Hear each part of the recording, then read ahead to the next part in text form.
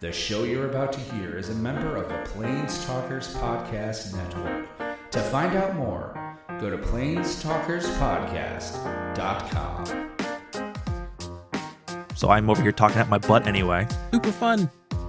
Wait, hang on. Did you play in the Sunday Challenge? I did not. There's no L's in the Sunday Challenge. Yeah, ignore the fact that it has the same number of abilities that Chase does. Hi, I'm Jake. And I'm Matt. And we are Cantrip Cartel. We are proud members of the Plains Talkers Podcasting Network, and we are here to talk magic. Matt, how you doing today? Not too bad. Got my day off, but that pretty much just playing Diablo 2 Resurrected.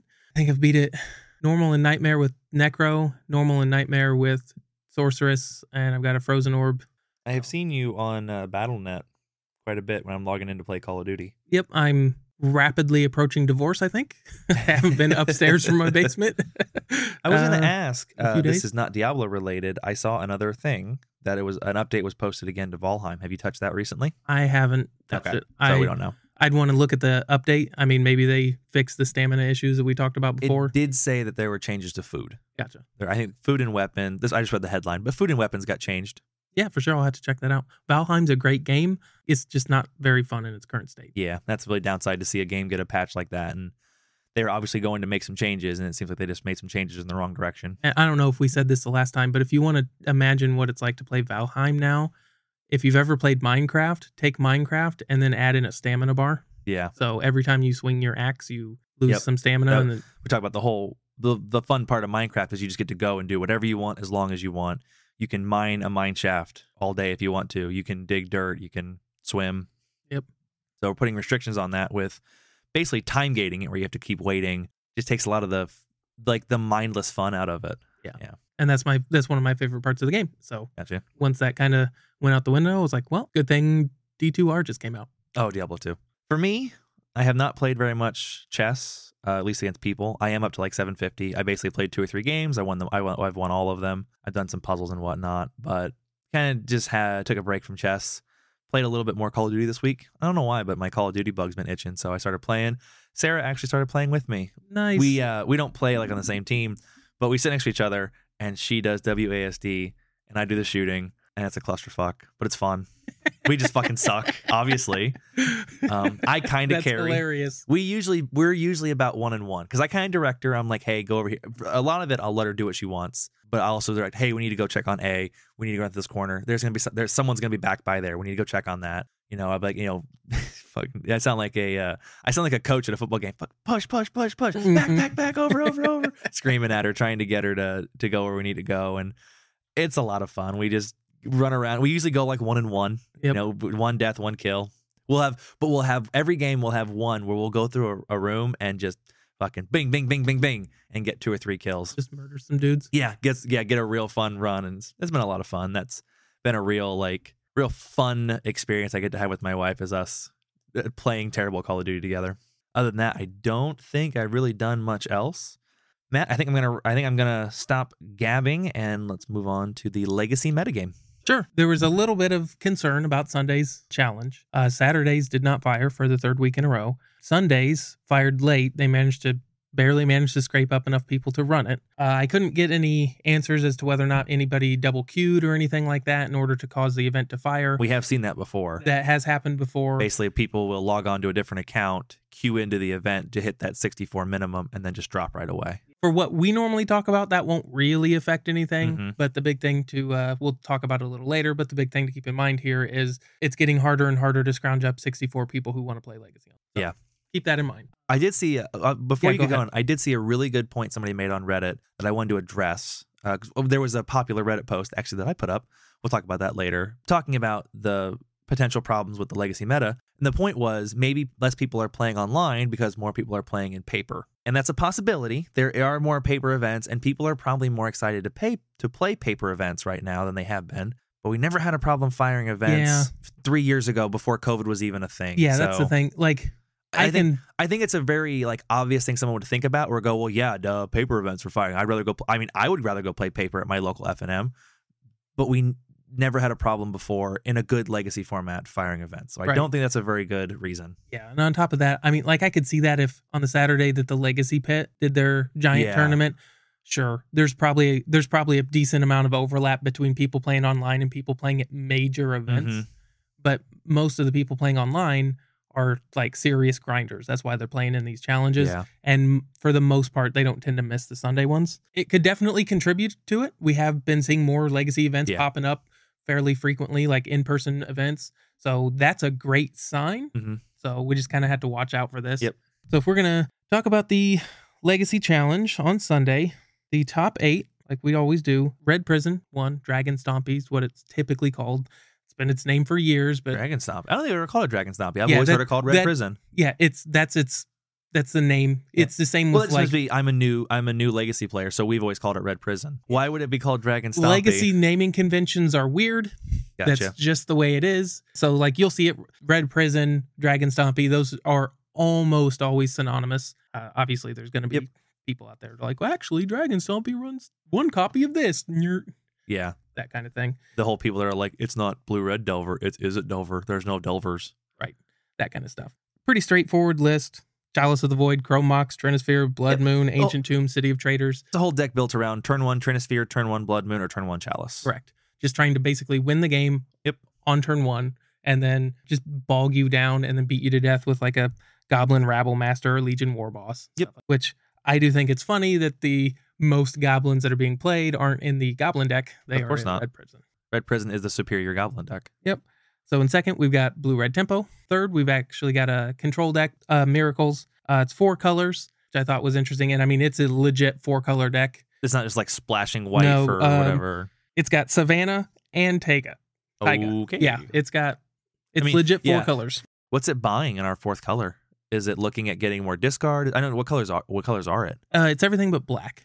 Oh, so prime no discard. He's got 1 life from the loam. I thought that's kind of interesting in this kind of deck. I mean, if you're going to be stretching your mana base that thin, that makes sense. Yeah, just hitting those when you are reusing those fetches. Well, and if you're so susceptible to Wasteland, life from the loam to get those cards back might be a necessity. You know, you might only have 1 or 2 red sources in the deck that you can actively be using right now. And it does a decent job fueling Uro. Ooh, good point. So, you're dredging cards. I mean, either you're dredging Uro in there or you're dredging fuel for Uro. 100%. And then, you're getting your fetches back or getting your duels that got wastelanded back. So it's a pretty cool list. There's nothing, the life from the loam was kind of the big one. It only has 1 Terminus. It's got a Shark Typhoon, a couple I'm Sylvan kind of surprised Libraries. you're even seeing Terminus. I've seen Terminuses be kind of going the way of the Dodo. Yeah. In the current meta. I like having 1 in there, just looking at that list, because I love the option. Sometimes you just get lucky. Yep. And when you have enough cantrips in here, sometimes you're just like, whoa, Terminus would be really cool right now. And that can't happen if it's not in the deck. Yep. And then, again, with those cantrips, just having 1 in there, if it's not what you need right now, you just shuffle it away. Your chances of drawing it as a dead card against combo are pretty low because there's only 1. Is that list running Dragon Rage Channeler? Because if it's running Dragon Rage Channeler, that just fuels digging so aggressively. Nope. Cool. 2 Snapcaster, 1 Endurance, 3 Uro, and 2 Jace. That's your threat suite, basically. Real and weird Shark mix. Typhoon. No 4 ofs. Not in the creature suite, which is kind of interesting to see. Cantrips allows you to do that, obviously, but that just always shows me a deck that isn't super committed to any one plan. Yep. It's really flexing out, whereas, a lot of decks will run 4 Monastery Mentor. You know what that deck's trying to do. It's trying to control, get Mentor down, beat face, blah, blah, blah. 4 Uro, 4 Ragavan, 4 DRC. When you're not running any 4 ofs, you're kind of committing yourself to not knowing what you're going to see regularly and just find what you need when you need it. Which can be very fun to do. Yeah, it can. Take that deck and make it maybe a little higher variance while maintaining the same power level. Yep. And then, and that's the thing. You're going to get a little bit more power because you've got like the 1 of Miracles that ticks the power level up a little bit. Stuff like that. That's one of the things we've talked about it before. Like, if you wanted a perfectly consistent deck, you'd run 60 lands, right? You're stealing that from Julian. I am 100%. Yes, it's a great statement that's been made by Julian, and I'm sure other people. Yeah. I'm just giving you a hard time. Yep. But yeah, you want a perfectly consistent deck, run 40 basics. Yeah, and the trick in Legacy with your deck construction is finding that mix between consistency and power level. Yep. You want to be doing the most powerful thing you can as often and as consistently as possible. Yep. You don't necessarily want to be running weak cards that you just cast every game and your opponent doesn't care about. And we've got mono green Cloud Post. We saw Cloud Post last week. Yep. Cloud Post is kind of sticking around.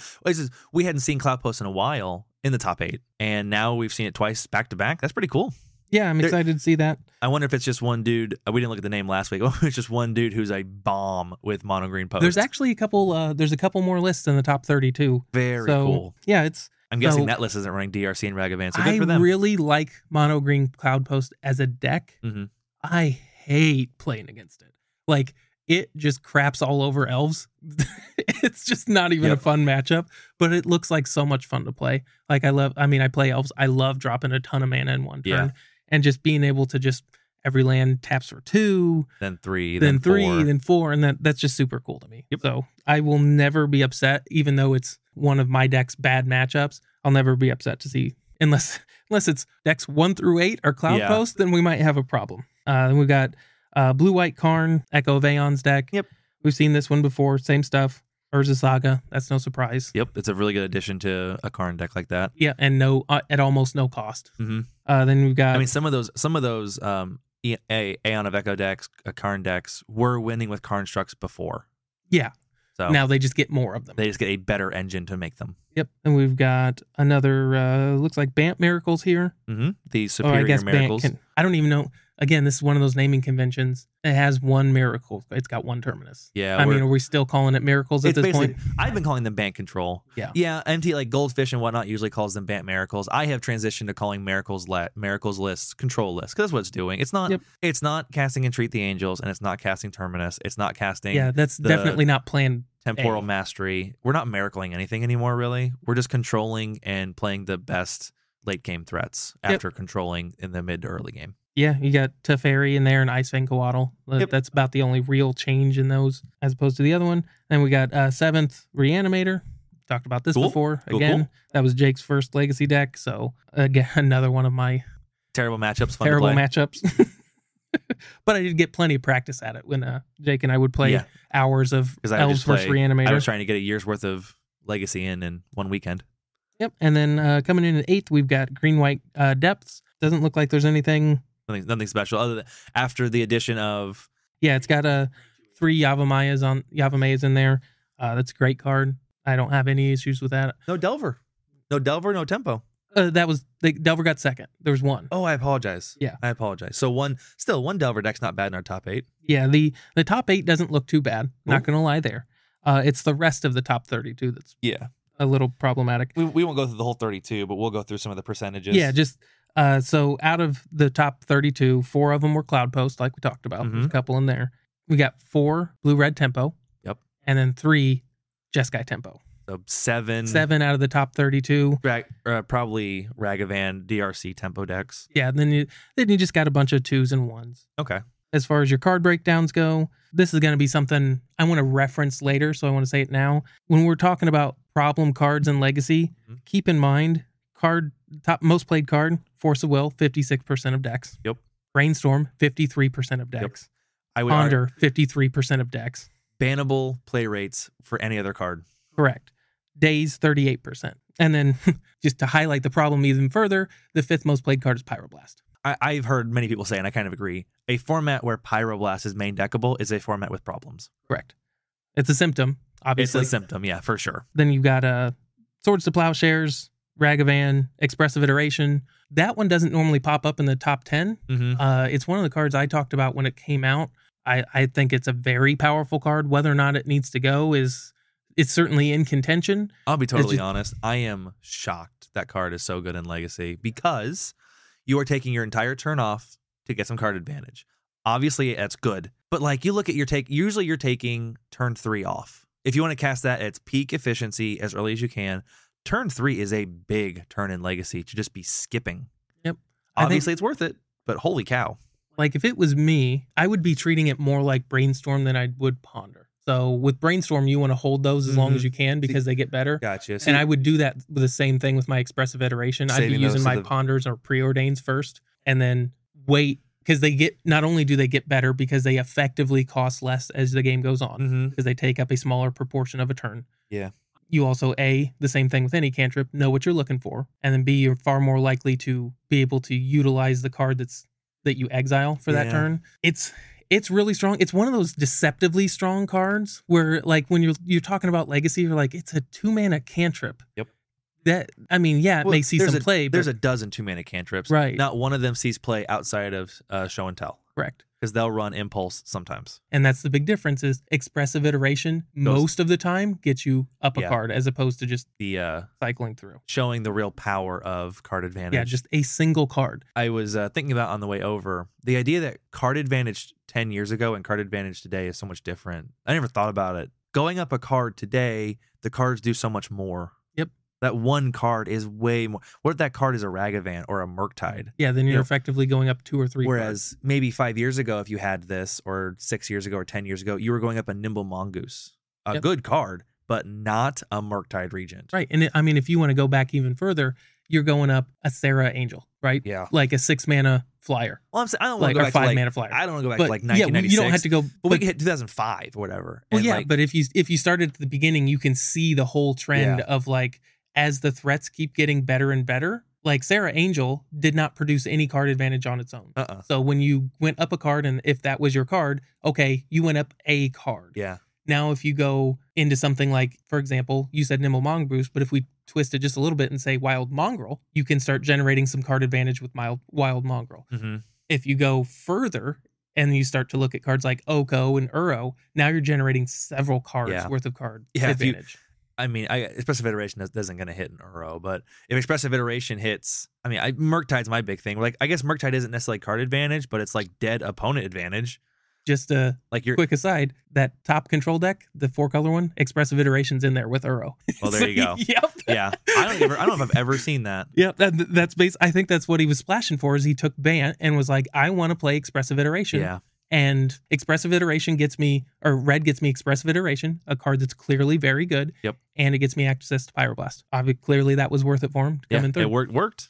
Then we got, so it was Ragavan, expressive iteration, Murktide Regent, and then Lotus Petal. I think Lotus Petal in the top 8 is a clear indication the combo is too strong. I mean, Lotus Petal doesn't belong anywhere except a combo deck, a greedy, broken combo deck. Don't get me wrong, I'm glad they exist, but like, that's a greedy, broken combo deck running Lotus Petal. That's one of our top 10 cards played. Yep. That is an example of a very combo heavy meta. I don't really have anything to add there. Just, that's true. Yeah. What about our creatures? Yeah, we'll just do the top 5 creatures because it kind of just sets the point. Ragavan, Murktide Regent, Dragon Rage Channeler, the Holy Endurance, Trinity. And then Elvish Reclaimer. Elvish Reclaimer's in there for probably green-white depths. Yeah. Or depths packages in general. Yeah, whatever color you happen to be running. Yep. Searching out depths combo. Cool. So what do you think about Legacy, Matt? I think there are some very clear problems with it. I think that is reflected in the fact that they're having trouble firing events. Mm-hmm. Repeatedly. This isn't just a one-off thing. It's 3 Saturdays in a row now. Yeah. And as we talked about last week, this has a cascading effect. Yeah. Where fewer people set aside their Saturdays or their Sundays if they don't know the event's going to fire. Yep. Whether or not you want to talk about fixing it right now or if you want to push that off till later, that's fine. But Legacy's clearly not in a good spot. And this is something you and I have talked about since the inception of this podcast. Mm-hmm. It was the cause of this podcast. Correct. I'm curious to see where it lands. Mm-hmm. Clearly something has to change. Most likely. I hope so. So something's got to give. We've been on Reddit quite a bit, kind of checking out people's interests. We're making some posts. There seems to be a relatively open mind to bannings right now. Whereas I think, there's always people calling for bans. I think the majority of the Legacy community is relatively anti-bans. And we received very little pushback bringing up the topic of removing cards. I didn't see anyone saying this format's fine. Yeah. Nobody jumped into defend saying they're having the best time of their life. Plenty of people were having a lively debate as to which cards need to go. And that's, with a metagame as complicated as Legacy, that's going to happen. Yeah. Anyone who tells you they've got all the answers is wrong. Yep. We can make educated guesses, but that's about it. But no one is going, yeah, this is totally okay. Yeah. I know. I won't say no one, but no one told us. Yeah, no one told us. Yeah. I agree with most of what Matt said. I would like to see a change in Legacy. I think you could argue a lot in favor or against bans so long as Magic is being played, people are enjoying it. Once you start not firing events, I don't know what legs you have to stand on to argue that nothing should change. Yep. Once people stop going to Friday Night Magic, once people stop going to challenges, once people stop being interested in playing the format has to change or the format will begin to decline. Who cares if on the numbers all your metagame, like your archetypes are balanced out, or like you could have a perfect split between like combo, aggro, control. If no one wants to play your format, no one wants to play format. A wonderful example, if anyone listens plays Standard, I mean, Standard before rotation had a good aggro deck, it had a decent control deck, it had a good combo deck, things like removal-based control decks and whatnot. The format sucked. Everyone hated playing the format so much, they created pre-rotation Standard, or sorry, it'd be a post-rotation Standard before Innistrad, because people hated Standard so much. The numbers weren't that terrible. Nobody, and if you listen to the Planeswalkers podcast, they got on every week and read meta shares. Nobody had a crazy meta share, but nobody wanted to play Standard because it was freaking boring. Yep. And so while Legacy is not particularly in a crazy balanced place, even if it was, if no one's playing, something should probably change. Right. And I think it's pretty clear, at least in this particular case, what the culprits are. That's not always easy to say, but like people don't like Ragavan, plain and simple. Some people love playing him, and a lot of people like him because he's powerful. He's not a very popular card. He's causing play patterns that people don't like playing against. People are trying to pin that on Daze. I think you got an okay argument there, but I think that's something we'll talk about a little later, is like what do you want out of Legacy? And that's where that kind of decision needs. We're moving close to time for a change, and we'll talk a little bit more about that later. Let's move over to Modern. I will run through again, it's pretty crazy. There's this weird thing that happened where on Saturday, a bunch of people got together and played Modern in a challenge. And then they did it on the next day, too. It could have even been different people on Sunday, but a group of people got together and played Modern in a challenge. Just a point of perspective, I didn't see if it was Saturday or Sunday, but one of the posts for the challenge over this weekend had 97 people. Ooh, wow. We can barely get 64. First place on Saturday, one of my least favorite decks to play against, Living End. That deck is really good. I am not denying that it's a good deck. I hate playing against Cascade. That's really strong. Your typical Living End deck. 5-color Elementals. That's a cool deck. I like seeing a deck like 5-color Elementals do really well. In my opinion, a relatively fragile deck that needs these one or two key pieces to function. Being able to put up such great numbers is really cool. Definitely on the backbone of things like Fury and Solitude. The ability to hit the e-brake on a lot of things that need to be shut down, especially Fury. Fury coming in and being what will equate to a 1-for-1 in many instances, where you lose a card and you lose Fury to nuke two of their creatures. So I just got my Rites of Harmony in the mail, and more so than even Plague Engineer, I'm worried about Fury. Yep. Pyrokinesis is a beating as an elf player. I did. So I got to play elves over the weekend, or over the week, with my new deck, and it was mono green. It was, however, vomiting creatures like freaking bananas. So it's a thing, possibly. Third place, we had black-green sacrifice deck with, what's his name? With Yawgmoth. Then we had good old Jun coming in, Affinity in 5th. Our blue-white control decks holding a 6th spot. I think we had blue-white in both challenges. Real quick, before we go to 7th, can we take a look at that Affinity deck? Basically, since the Mox Opal ban, Affinity has kind of been not really a playable deck. So I'm kind of curious to see what made this guy's approach playable. Yeah, so taking a look at this deck, artifacts, all of them, but we've got Mirror Enforcers, we got 6 Mirror Enforcers essentially, Thought Monitor, all of the relevant stuff, Spring Leak Drum, Cranial Plating, Shadow Spear, Welding Jar. Urza Saga is probably your biggest pickup. Probably in that Urza Saga is just your win con, because you're making a fucking 20/20. In that deck, those Saga tokens effectively have a Cranial Plating on them. Yeah, I guess that's true. Yeah, you get to create. They're not 3/3s and 4/4s. No, in Affinity. that's where. Yeah, and most decks in Legacy are winning based on that 3/3 or 4/4. And yeah, the ones in this deck are going to be 15, 20/20s. And your most common get is going to be Shadow Spear. Remember what Shadow Spear does? I sure Trample do. Lifelink. Yeah. That's a terrifying combination of keywords. Seeing that deck in there makes me a little more excited to play Modern. Obviously, I always joke around that I'm an Elves player, and I am. It's probably a long shot that Elves is going to be an actually good deck for a competitive scene. I have all of Affinity. That was the other deck I played in Modern.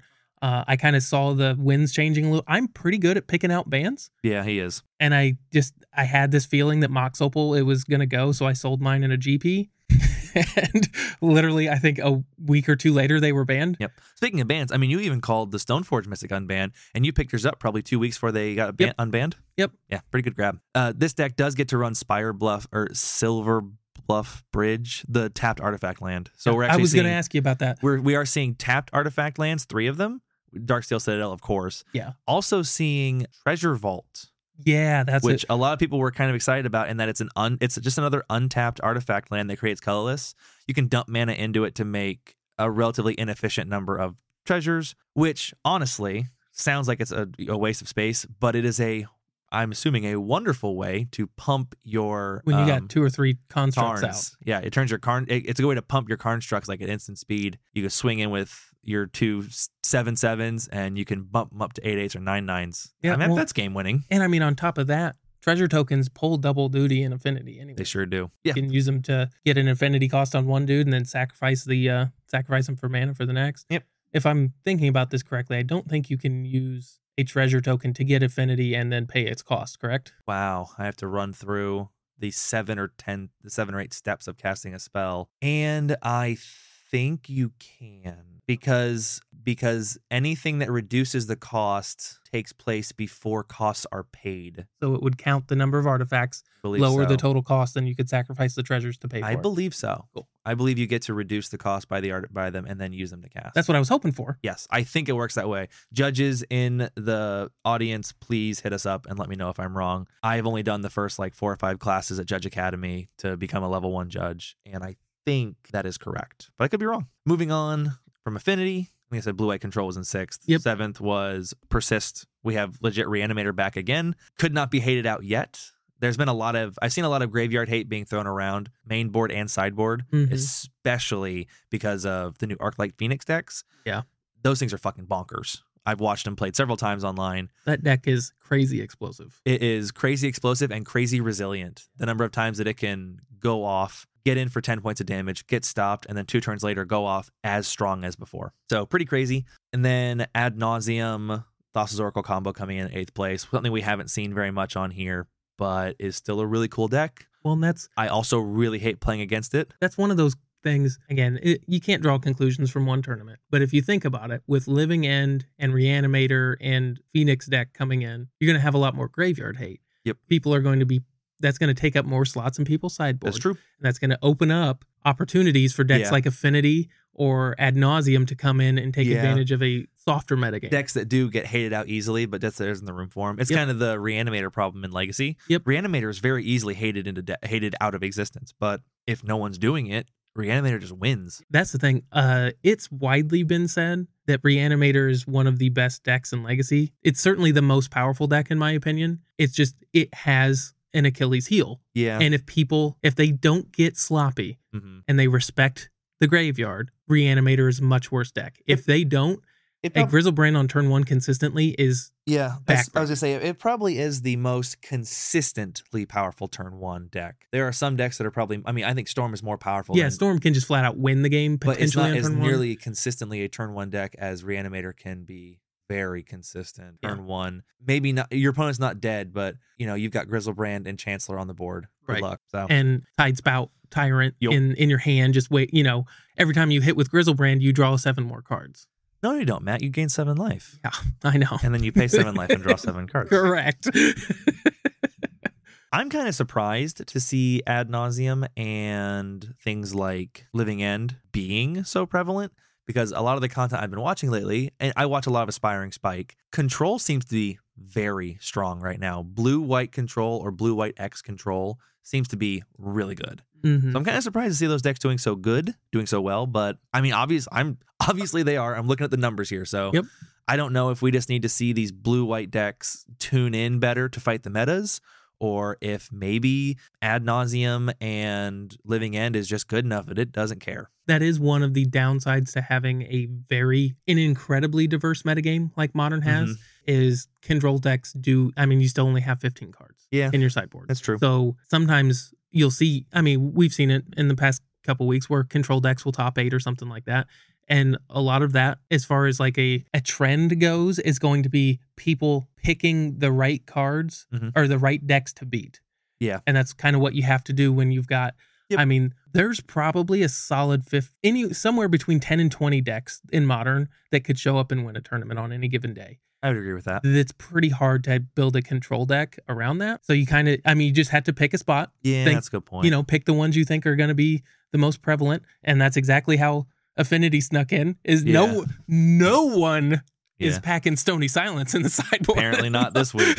So it's just like, guess what, guys? Yeah. You forgot to bring your artifact hate. It's one of the things control players just have to deal with. Yeah. They get to play some very powerful cards. You got to pick some decks you want to beat. And I say this all the time, pick what you want to lose to. Yep. And there's just a lot to lose to in Modern right now. There's a whole lot to lose to. Yep.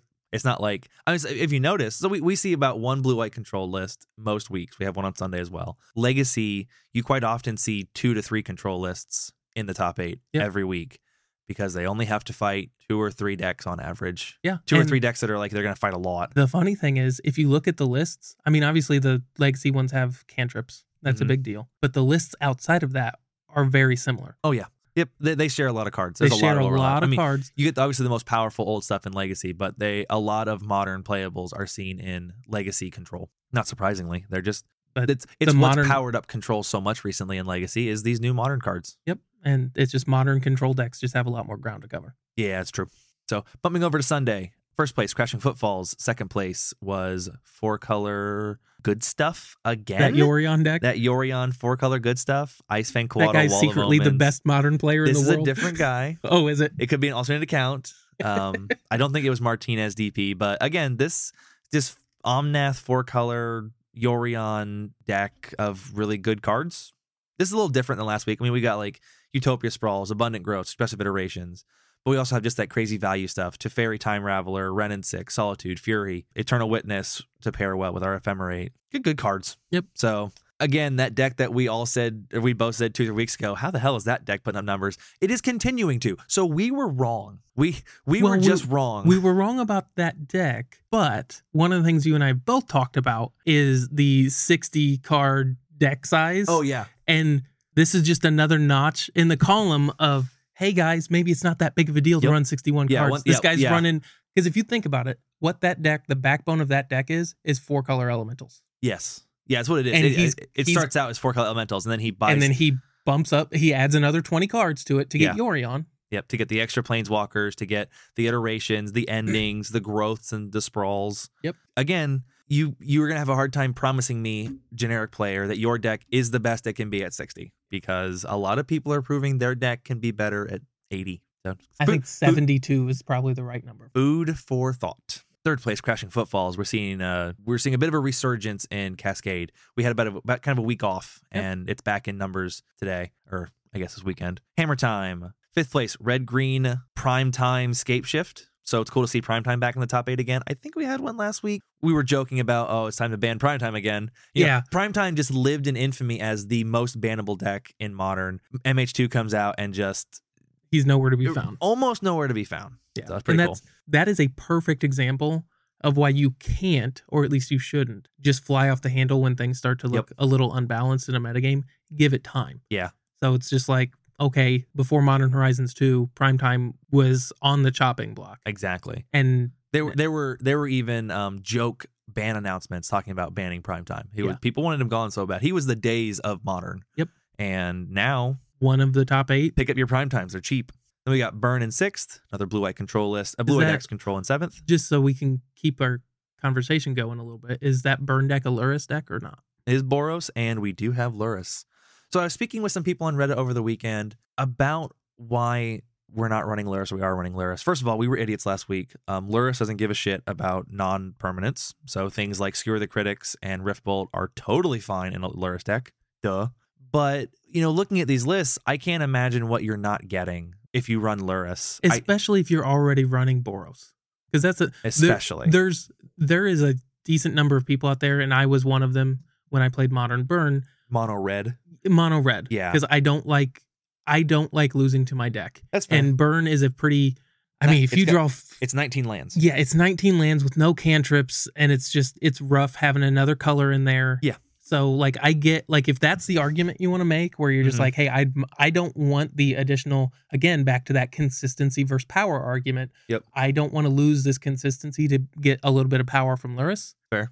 But I would say, last week we had 3 Boros decks. They were all Boros burn. Correct. We didn't see any mono red burn in the top 8. So I don't know. It seems to be right now Boros might be the superior burn archetype or burn deck. And I think it has been for a while. I don't know what you're not getting with Luris. Maybe some sideboard cards. If you're a burn play, and realistically, You're losing one sideboard slot, in fairness. And, but you can, if those sideboard cards are that important, you don't have to bring Lurrus in game 2. Right. He can just live in the sideboard. We can go in the main. So if you're a burn player actively, Matt was a burn player. I never was. If you are a burn player and you have a wonderful reason why Lurrus is the right pick or why Lurrus is not the right pick, hit us up. We put these episodes up on Reddit every week. Hit us up, Cantrip Cartel, Gmail, all the stuff we've already said before. I'd love to hear why, because we are not experts. Matt knows more than me, but we're not experts. I've played it. I'm definitely not a burn expert. So there's obviously a reason some people are, some people aren't. I'd love to know it. Maybe the reason is they just don't have Lurrus and don't feel like trying new things. There's a decent portion of the Magic community. Yep.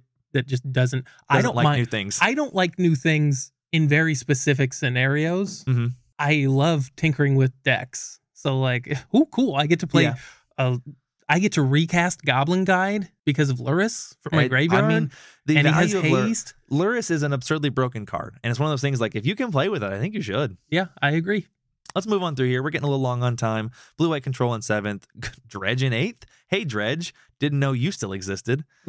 I mean, legit Dredge.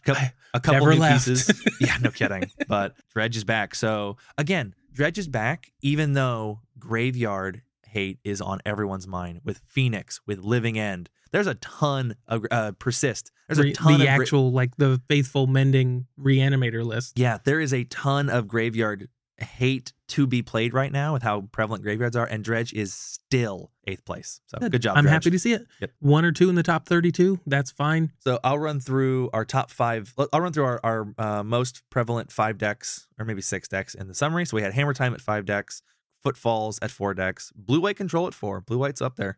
Good. Is It Tempo at 4, and then we get into Other and Burn and whatnot as some 3s. Any elves in there? In our tops? Top 32. What are you? I'm going to ask you every week. No, Matt. There's still no elves in the most played decks of the metagame summary. I would bet there's no elves in the Sunday Challenge. Wait, hang on. Did you play in the Sunday Challenge? I did not. There's no elves in the Sunday Challenge. Most played cards. I'll run through the top 5. Lightning Bolt, Mishra's Bauble, Counterspell, Archmage's Charm, and Mystical Dispute. I guess we'll run through 10. Dragon Race Channeler, Expressive Iteration, Engineered Explosives. That's a good card to see in there for all kinds of stuff. Esper Sentinel, love that card. And Stoneforge Mystic, my girl, coming in at 10. I love Stoneforge. Archmage's Charm and Mystic Dispute coming in the top 5. Control is here for sure. Oh, sorry, and Counterspell number 3. Mishra's Bauble and Lightning Bolt showing us those Lurrus decks in 1 and 2. Top 5 creatures. I like doing 5 creatures. Dragon Race Channeler. Esper Sentinel at number 2. That card's dope. Love it. Stoneforge Mystic at number 3. Love Stoneforge Mystic. Murktide Regent. I'm less happy about that. At number 4. And then Mem Knight at number 5, showing us those Hammer Time decks still here doing stuff. The nice thing is, at least from what we look through, it seems like it in modern Murktide and DRC and whatnot, they're played a lot. Oh, 100%. But they're broken. Not. They're just not that. They're not as powerful. Yep.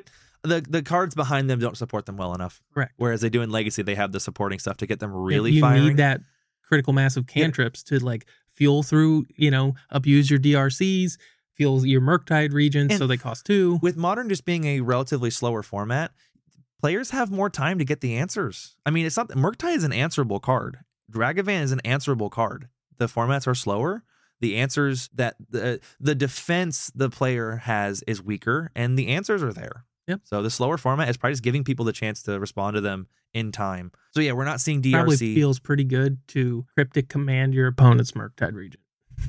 Man, I bet that feels good. I bet that feels really good.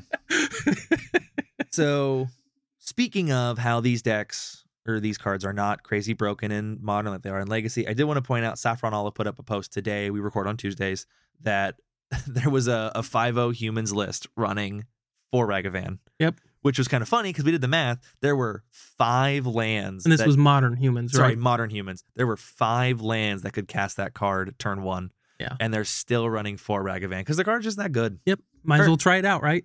No, I'm sorry. There weren't 5 because it had the ancient Ziggurats. So there were 9. There were 9. So that gives you a reasonable shot. You know what? I take that back. There's a little more likely. But it's a humans deck. It's running Ragavan. Just the joke is that Ragavan's a pretty powerful card, and it's powerful enough that decks that maybe shouldn't run it are running it. They're at least trying it. They're right? at least trying it. So they're going to go, it could be wrong. This, I'm going to run a league with this. I mean, the guy 5-0'd a league. Yep.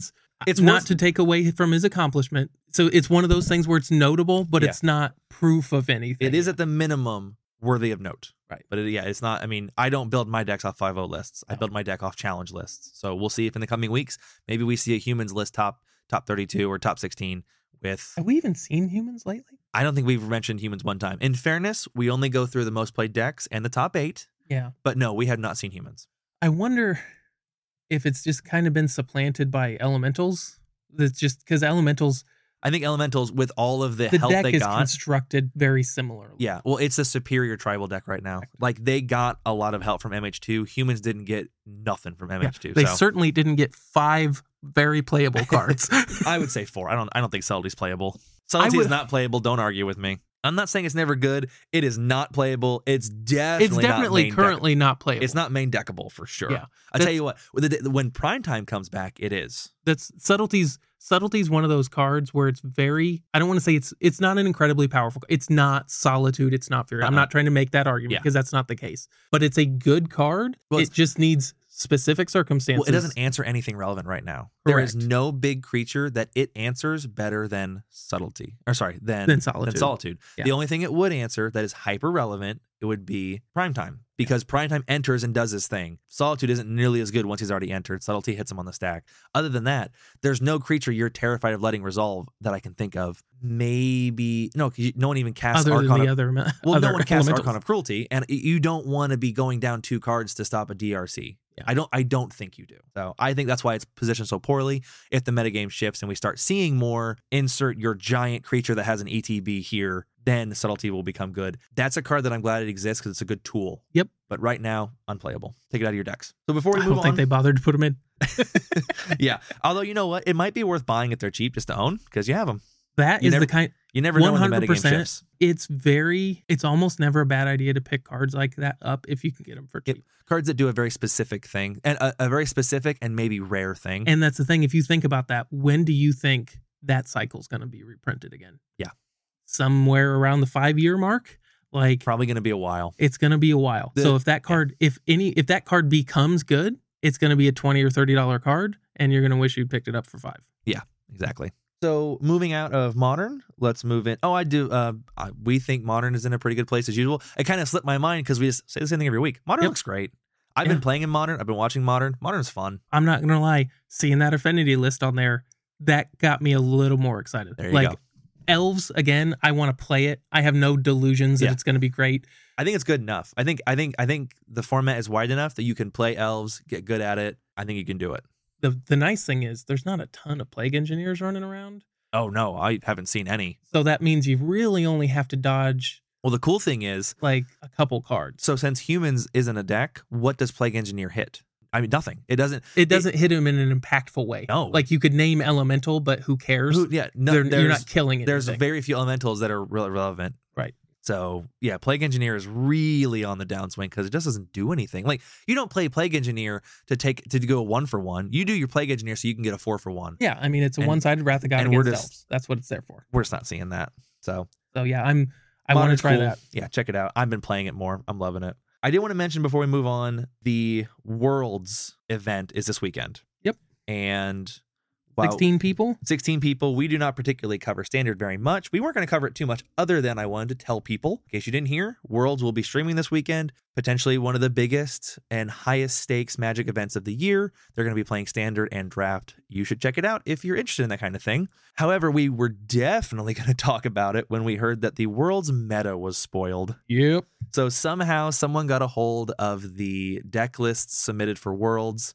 So Matt, do you want to run through what the Standard Worlds metagame is looking like? Because there's a lot of talk right now on how Legacy kind of needs some bans, we think, maybe. There's a lot of talk about maybe Standard needs some bans too, even though we have a whole new set coming out in a month. What do you think? I'm not going to lie to you. I haven't played Standard in years. But just looking at this, there's 16 decks. Yep. Half of them are the same deck. Essentially. Either Grixis or is it Epiphany? Yeah. Basically, I mean, Grixis is just splashing black for something they think is a cool, relevant card. Getting those Alrund's Epiphanies in, baby. Right. So if you don't own Alrund's Epiphany on Arena, it might be worth it to spend the wild cards on them because you're probably going to get those wild cards back. Yeah. So the other half. So that's half of the meta. That's half of the meta. Now, again, This is one of those things you don't want to draw conclusions from something like this because it's 16 people. 16 people, it's one event. The flip side of that is it's 16 of the best players playing at a very high stakes tournament. So they are presumably picking the decks they feel like are best positioned to win. Following Epiphany, we've got mono green aggro with 3 out of the 16. And there's also a Gruul aggro deck. Yeah, we kind of mush those together. And they're probably approaching the same. Their game plan's probably a green-based aggro deck. Green-based aggro deck. Then you've got mono white aggro with 2. Then dragons and Azorius aggro. Is it dragons? So we still have Is it. So we're going to see a lot of the same Is it cards. Yep. So half of our field is going to be some form of Epiphany, and then a quarter of the field is going to be some form of greenish aggro. Yeah, and the funny thing is, so Jake had come over and was like talking about standard. He's like, yeah, it's kind of, funny. They just came out with another set and it looks like we're right back to 2 dominant decks. Yep. And that was before we saw this. Yeah, we didn't. Yeah. And so this is one of those things where we're not drawing conclusions from this. This is reaffirming. Yeah. This is evidence towards our, hypothesis, I guess, where it's just like, well, there might be another standard ban incoming. So it's just crazy to see that standard is already maybe in a bad place. A week or 2 after a set release, 3 or 4 weeks before another set release, we might be seeing cards banned. I don't know how I would approach that. Knowing another set's coming out in a week, Wizards, for all we know, could have foreseen this. Yeah, the problem is how is that other set going to be affecting? I'll tell you the cards. Alrund's Epiphany is obviously one of the best cards, and then in green we're looking at Ranger Class, Isika's Chariot, and Ren and 7 are some of our heavy hitters. Do you know what all those do? No. Okay. So Ranger Class is one of those D&D cards. It's an enchantment that it's one of the class cards. One of those actually seeing play. It's a Ranger Class. It's a class card. So it comes down. But the thing is, it's a 2-mana art. It's a 2-mana enchantment that makes a 2/2 creature. So hey, 2 for 1. That's pretty cool. Then you can. I think when you level it up, every time one or more creatures attack, you get to throw a +1/+1 taunt a creature. Yeah. So your creatures get bigger. And then when you max it out, you get to play creatures on the top of your library. Oh, that's cool. So but it's just that turn 2 amazing value. Yeah, well, that's one of those things that curves out really well. Yes. You drop it on turn 2, you start beating face. Yep. You got any extra, if you don't. It's a great mana sink. Yeah, you're just like, well, I don't really have anything to cast this turn. Yep. Level up. Oh, cool. Level up again. Now I'm playing cards off the top of my deck. Isika's Chariot is a 4-mana vehicle. It comes in. It's a 4-mana 4/4 vehicle. Makes 2 cats. So hey, 3 for 1.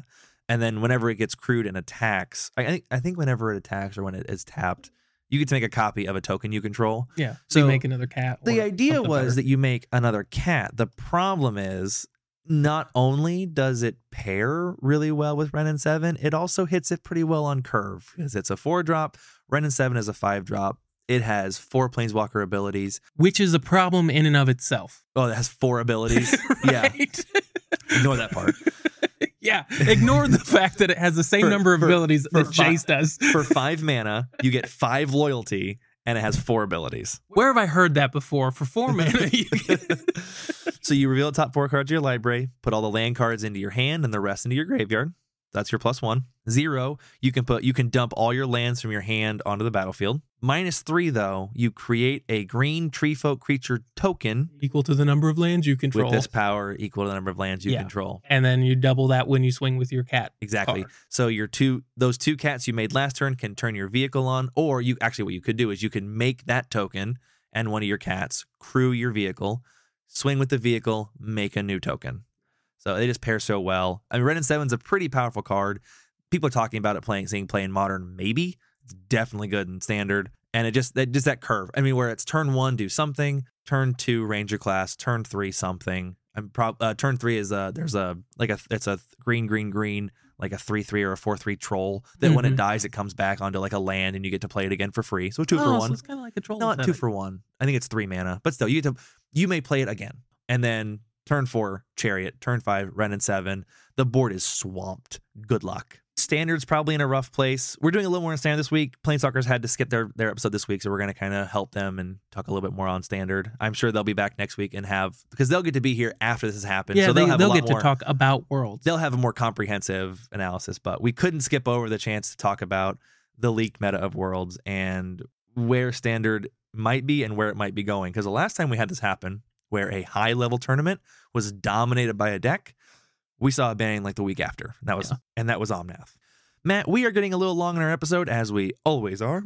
What do you want to talk about? We can either talk about some of the responses to our Reddit post, or we can talk about what we like to see in a legacy format in detail. We'll start with the Reddit post. We don't have to go into detail about that, but I think those two things are pretty closely linked. So when the challenge when we thought the challenge didn't fire on Sunday, and at the time I did not know about the challenge on Saturday, I put a post up, a very neutral post talking about how with us having a hard time firing events, and I said it was three events in as many weeks. Now, while it turned out the Sunday challenge did fire, the Saturday didn't, so technically I was right. I was recommending people that we probably shouldn't be buying cards right now for decks, and that what do we think might be a solution to this meta. And so it's one of my popular Reddit posts. I've gotten, almost 100 replies on it. Me and Matt were both talking to a lot of people back and forth.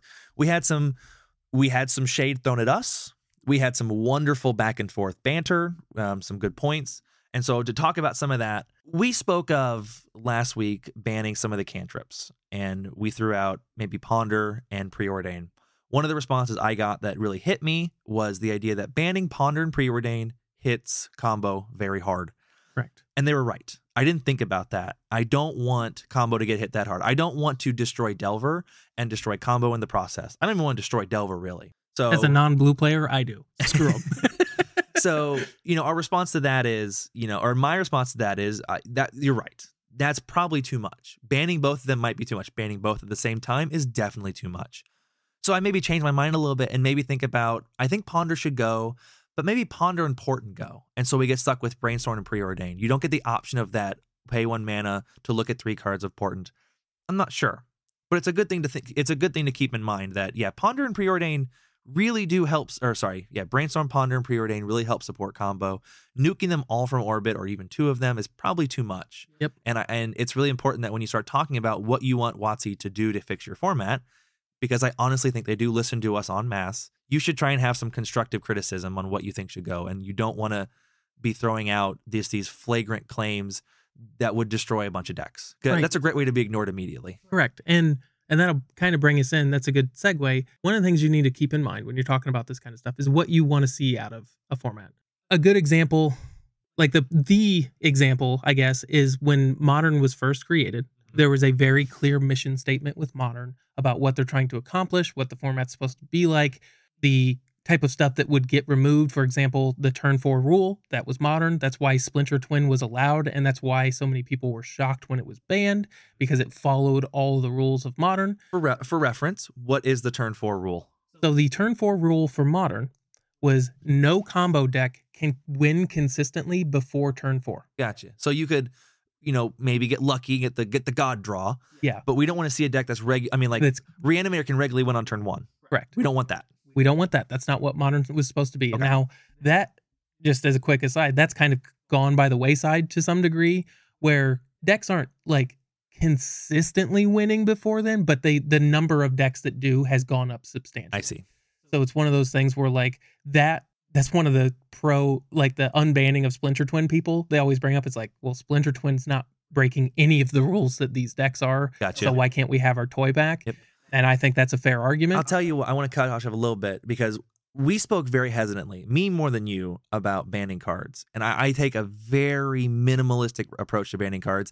And that statement is exactly why. Because Splinter Twin got banned. It's probably fine now, and they don't unban it. Yep. That's why I think we when we talk about banning, I usually come at it with a surgical precision.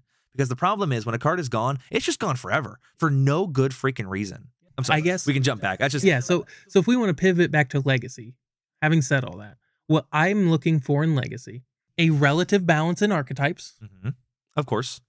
Duh. And that's not, and that can totally be flexing back and forth. Yeah, and ideally it would. Combo comes in heavy 1 month, so control comes in heavy the next month, so tempo comes in heavy the month after that. That rotating meta, I think that is perfect. It gives the interesting thing about that I like is it kind of gives everybody a chance to fucking get in the spotlight a little bit. Yeah.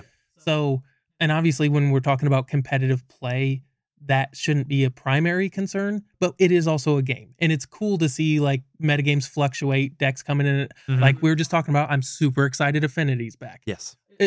From a competitive standpoint, that's irrelevant. Magic's a game, and I want to play fun stuff, and Affinity, in my opinion, is fun. So a relative balance between archetypes. There needs to be, in my opinion, you need to be able to play what's called a fair deck, a non-blue fair deck, in my opinion. Okay. That's one of my things. And part of that is due to the strength of the cantrips. So by a fair deck, you mean a deck that intends on paying all of its mana for all of its spells. Yes, basically. Maybe except Force of Will. Yeah, I mean, so you're paying mana for spells, you're attacking with creatures, you're not cheating, quote unquote, cheating on anything. You're not casting Show and Tell. You're not casting Emrakul for 3 with Show and Tell. You're not reanimating. You're not reanimating Grizzlebrand. You're not casting 20 spells with a bunch of free artifacts and stuff. If you've got a creature that costs 3 in your deck, you're planning on spending 3 mana or very close to cast play it. And I think Legacy has been at its best when decks like Death and Taxes, Maverick, and a little bit of Stoneblade are good. Gotcha. They don't have to be the best deck. Yep. But you shouldn't feel like a moron for showing up without Force of Wills. Yeah. I think that's kind of where we're sitting now. Where, I mean, as we said, it was up 56%. Over half the successful decks have Force of Will in them. Force of Will and Brainstorm. I think Brainstorm is 53. Correct. I don't think that to me is not a exciting meta to play in. It's far too limiting. Now, again, we have seen plenty of archetypes pop up within that. But within that, I also prefer the older cards. So a good example of this would be the Modern Horizons 2 cards, right? You were much more heavy-handed in the most of those need to go, less of the old needs to go. Legacy is where we get to play with stuff like Daze, Force of Will, Lion's Eye Diamond, Natural Order, Glimpse of Nature. Those cards need to be the, quote, pillars of the format. Yeah. And if the new cards are causing problems, they need to go. Because if you want to play Ragavan, it's literally from a set called Modern Horizons 2. Yeah, you can play it. You can play Ragavan, you can play Murktide Regent, you can play all that stuff in Modern. I can only play Daze in Legacy. I can only play Daze in Legacy. Yeah. I can only cast Brainstorm in Legacy. Like, that's what this format is for. That's who it should be catering to. And to be perfectly honest, if that's not the type of thing you want to deal with, for example, if you don't like being comboed out on turn 1 or turn 2, you can either A, build a deck that beats it, or B, play Modern. Yeah. Because the fact of the matter is, and I mean, again, I don't have Force Wills, I play Elves. I have lost to plenty of Show and Tells on turn 2. Yep. I have also won plenty of games on turn 2 with Glimpse of Nature, or turn 3 with Natural Order. That's the format we're playing in. Yeah. So the problem here is, as you start banning these older cards, Legacy and Modern start to look a whole lot more alike. They do. If all we're running is Modern's threats with a few of Legacy's answers, why aren't we just paying $1,000 for a deck instead of $6,000? I think, well, Modern decks cost $1,500, but I think that's not if you play Elves. I think that, yeah. $12 on Rights of you're talking about Modern. I was like, in Legacy, let me go sell my truck. I think that's very intentional that we've been moving. They've been moving Modern towards Legacy, and intentional might be the wrong word, but it's an odd coincidence that they have been moving Modern towards the power level of Legacy, much to everyone's appreciation. The problem is they're kind of trashing Legacy in the process because these powerful cards that make Modern very powerful are also getting into Legacy, and they just mesh so well with the other really powerful cards. Right. So as we discussed earlier, it doesn't look like the Modern Horizons 2 threats are really problem cards in Modern. They're seeing play. Yeah, they're doing well in Modern. Absolutely. I'm not going to deny that at all. Legacy. But they cause a whole lot of problems in Legacy. This is just personal preference, but this is the background for how I'm making my decisions when we're talking about bannings. There's a vision I have for Legacy, and it doesn't include Legacy looking like Modern. So, in my opinion, what my format goal, I think, for Legacy would be, or one of them, the first one that comes to my mind is I would like to do away with this list of cards that, like we've said, you're dumb if you're not running X. I don't... And they're almost all one color. Yeah, they're almost all one color, so they're all very splashable. They all these cards have relatively low deck building costs, and it's just like, I mean, Uro doesn't, so that's fair, but you're dumb if you're not running Ragavan. You're dumb if you're not running Murktide, and you're dumb if you're not running Uro. That is not the mentality I look for when I'm building a deck and when I'm playing in a format, because I look at my blue-white control. I have a Jeskai control list at home. That was my first Legacy deck, my first blue Legacy deck that I built. Yeah. And I own in paper. I own it all the way through. And I'm looking at it going, I freaking should get some Ragavans. I've got red mana. I should get some Murktides. I've got blue mana. Yep. And like, and at that point you go, I should play Jeskai tempo and not control. I should. Yep. So like, I look at the deck that I loved. I'm glad I built it. I love playing it. I play it a ton online. And I just keep looking at all the places where it's not running these cards where it's like, well, duh, why is Ragavan not in the deck? Why is DRC not in the deck? I run all the cantrips. Why don't I put a few more mountains in, another volcanic island, and put DRC in? That's not what I want out of a format. And so if we're talking about like what my format goal would be, is I'm less concerned with the balance of the meta or the balance of the archetypes. That all should be there. But I want to first move away from, insert card here. Why aren't you running that? Mm-hmm.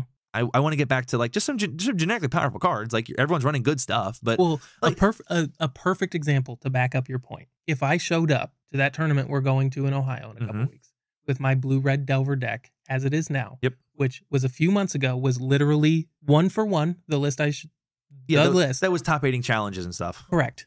People, if I turn 1 Delver to turn 2 Sprite Dragon, people are going to look at me like I'm high. You know what's funny? You could probably do that, and all your Delvers would survive. Like you could probably do that. I could play Delver, and they're going to hold their removal for my inevitable Ragavans. Yeah, you could go Delver, and they'd probably let the board sit because they're too scared of Dragon Rage Channeler. Yeah, but that's it. The TLDR of where I'd like to see the format go, at least right now. I mean, we could nitpick a format to death every week, but as a broad stroke, I'd like to see less cards exist, maybe, and definitely less cards printed that are you're dumb if you're not running X. Yep. Now, in Wizards' defense, we have been getting fewer of those cards from Standard. That's true. And Modern Horizons 2 was designed at least explicitly for Modern. Yep. Obviously, it was designed knowing Legacy existed. Mm-hmm. Duh. So Modern Horizons 2 has a ton of powerful cards, but at least from the past few sets, it's really been the only one that has shaken up these two formats. That's progress. I've said it multiple times. I am going to criticize Wizards at every point where I think they deserve criticism. They have done a much better job at making Standard not spill into Legacy and Modern. They're isolating the power into supplementary sets, at least. Correct. That's true. So at least we've got that. Yep. That's a step in the right direction. That's true. From when, 2 years ago or whenever it was, Throne of Eldraine came out. And I mean, Legacy looked a hell of a lot like Standard. Yeah, it did. That was ridiculous. People were complaining about there was no format to play because you would leave Standard to dodge Oko and Uro. But in Modern, you would just get Oko and Uro. And in Legacy, there was nowhere to run from Oko and Uro. So we haven't had anything like that in a minute. And that's great. It doesn't look like there's anything in the Innistrad set that's going to be a problem. Yep. For Legacy, at least. Obviously, Standard is another story. Yeah, but they'll fix it, I'm sure. Credit where credit's due. Yeah. They've managed to tune Standard a little bit better to the point where it's not spilling over into these Eternal formats. So in 3 minutes or less, I answered one of my Reddit comments. The big Reddit comment you got was, Matt, how could you possibly want to ban Force of Negation considering Force of Negation is a reactionary card? It's only there to stop someone else from doing broken things. So, A, that's not true. Broken decks use it to stop you from stopping them. So it's not free on your turn. I know. It's there. It's used by these broken decks. It's in them, for sure. So just on its surface, that argument's not true. Combine that with the fact that within that ban, I talked about banning Ponder, which is going to dramatically affect combo decks. It is.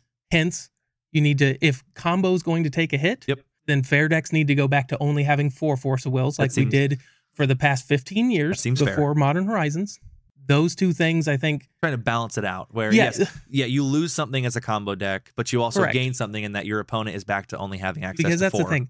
That's when I'm talking about bans, that's why I kind of want to go after like cantrips or stuff like that's one I wouldn't be fundamentally opposed to Daze in and of itself. I think the tempo archetype is probably a little too dependent on it, but that type of card is what I would go after. Like Wizards loves to nuke decks. Yes, they do. I want to give them a haircut. Yeah. And I want to go, look, dude, your win percentage is 55%. That needs to be back down here with 50% like everybody else. Yep. Take a little off the top, and then everyone gets to keep playing their deck. That's what I was getting at there. I got you. You hit Ponder. By trying to get the Delver decks, you're going to get some splash damage to these combo decks. Yep. You got to get rid of something. And I know it's not a perfect analogy here. If you ban Daze, Force of Negation picks up a lot of that slack. It does come close. So I don't think banning Daze gets anywhere when you just run 8 Force of Wills then. Yep, that's true. That's why I landed there. Yep. And then we were both relatively in favor of banning Urza Saga because the ability to play a land, make 2 creatures, and tutor and cast a 1 or 0 mana artifact for free seems a little broken. The thing about that is, if you're looking at those cards, the Modern Horizons 2 ones, Urza's Saga is the one that keeps showing up in the highest performing decks. Yeah. It's everything. Where, correct. I mean, case in point, the deck I built that I'm building in Modern and kind of testing, I tried a couple of Urza Sagas in there. It's a good card. Sure is. Turns out, made to late game, just making some constructs is pretty strong. Especially when you can slap a Cauldron Complete on them. Especially when you can slap a Cauldron Complete on them, for sure. Or at worst, your Cauldron Complete that's dead because they got rid of the token is still making your tokens bigger. It still makes tokens bigger. Matt, was there anything else you want to talk about this week as we start wrapping up our episode? No, I think we're good. Gotcha. If you guys want to reach out to us, we'd love to hear from you. cantripcartel@gmail.com, or you can talk to us in a more personal manner at Facebook on the Cantrip Cartel group. We are proud members of the Planeswalkers Podcasting Network, and we are on their Discord. Check out Will and Aramis on Mondays or Tuesdays when they record, and they post their episodes on Wednesdays. They also play Commander on Wednesdays on Twitch. I highly recommend everyone check them out. They are an excellent Standard and Commander themed podcast. Matt, if there wasn't anything else you want to cover this week, I think we're ready to wrap it up. No, I think we're good. Have a nice night, guys. We will see you next week. Oh, Aether Vial trigger on the stack. Activate Aether Vial.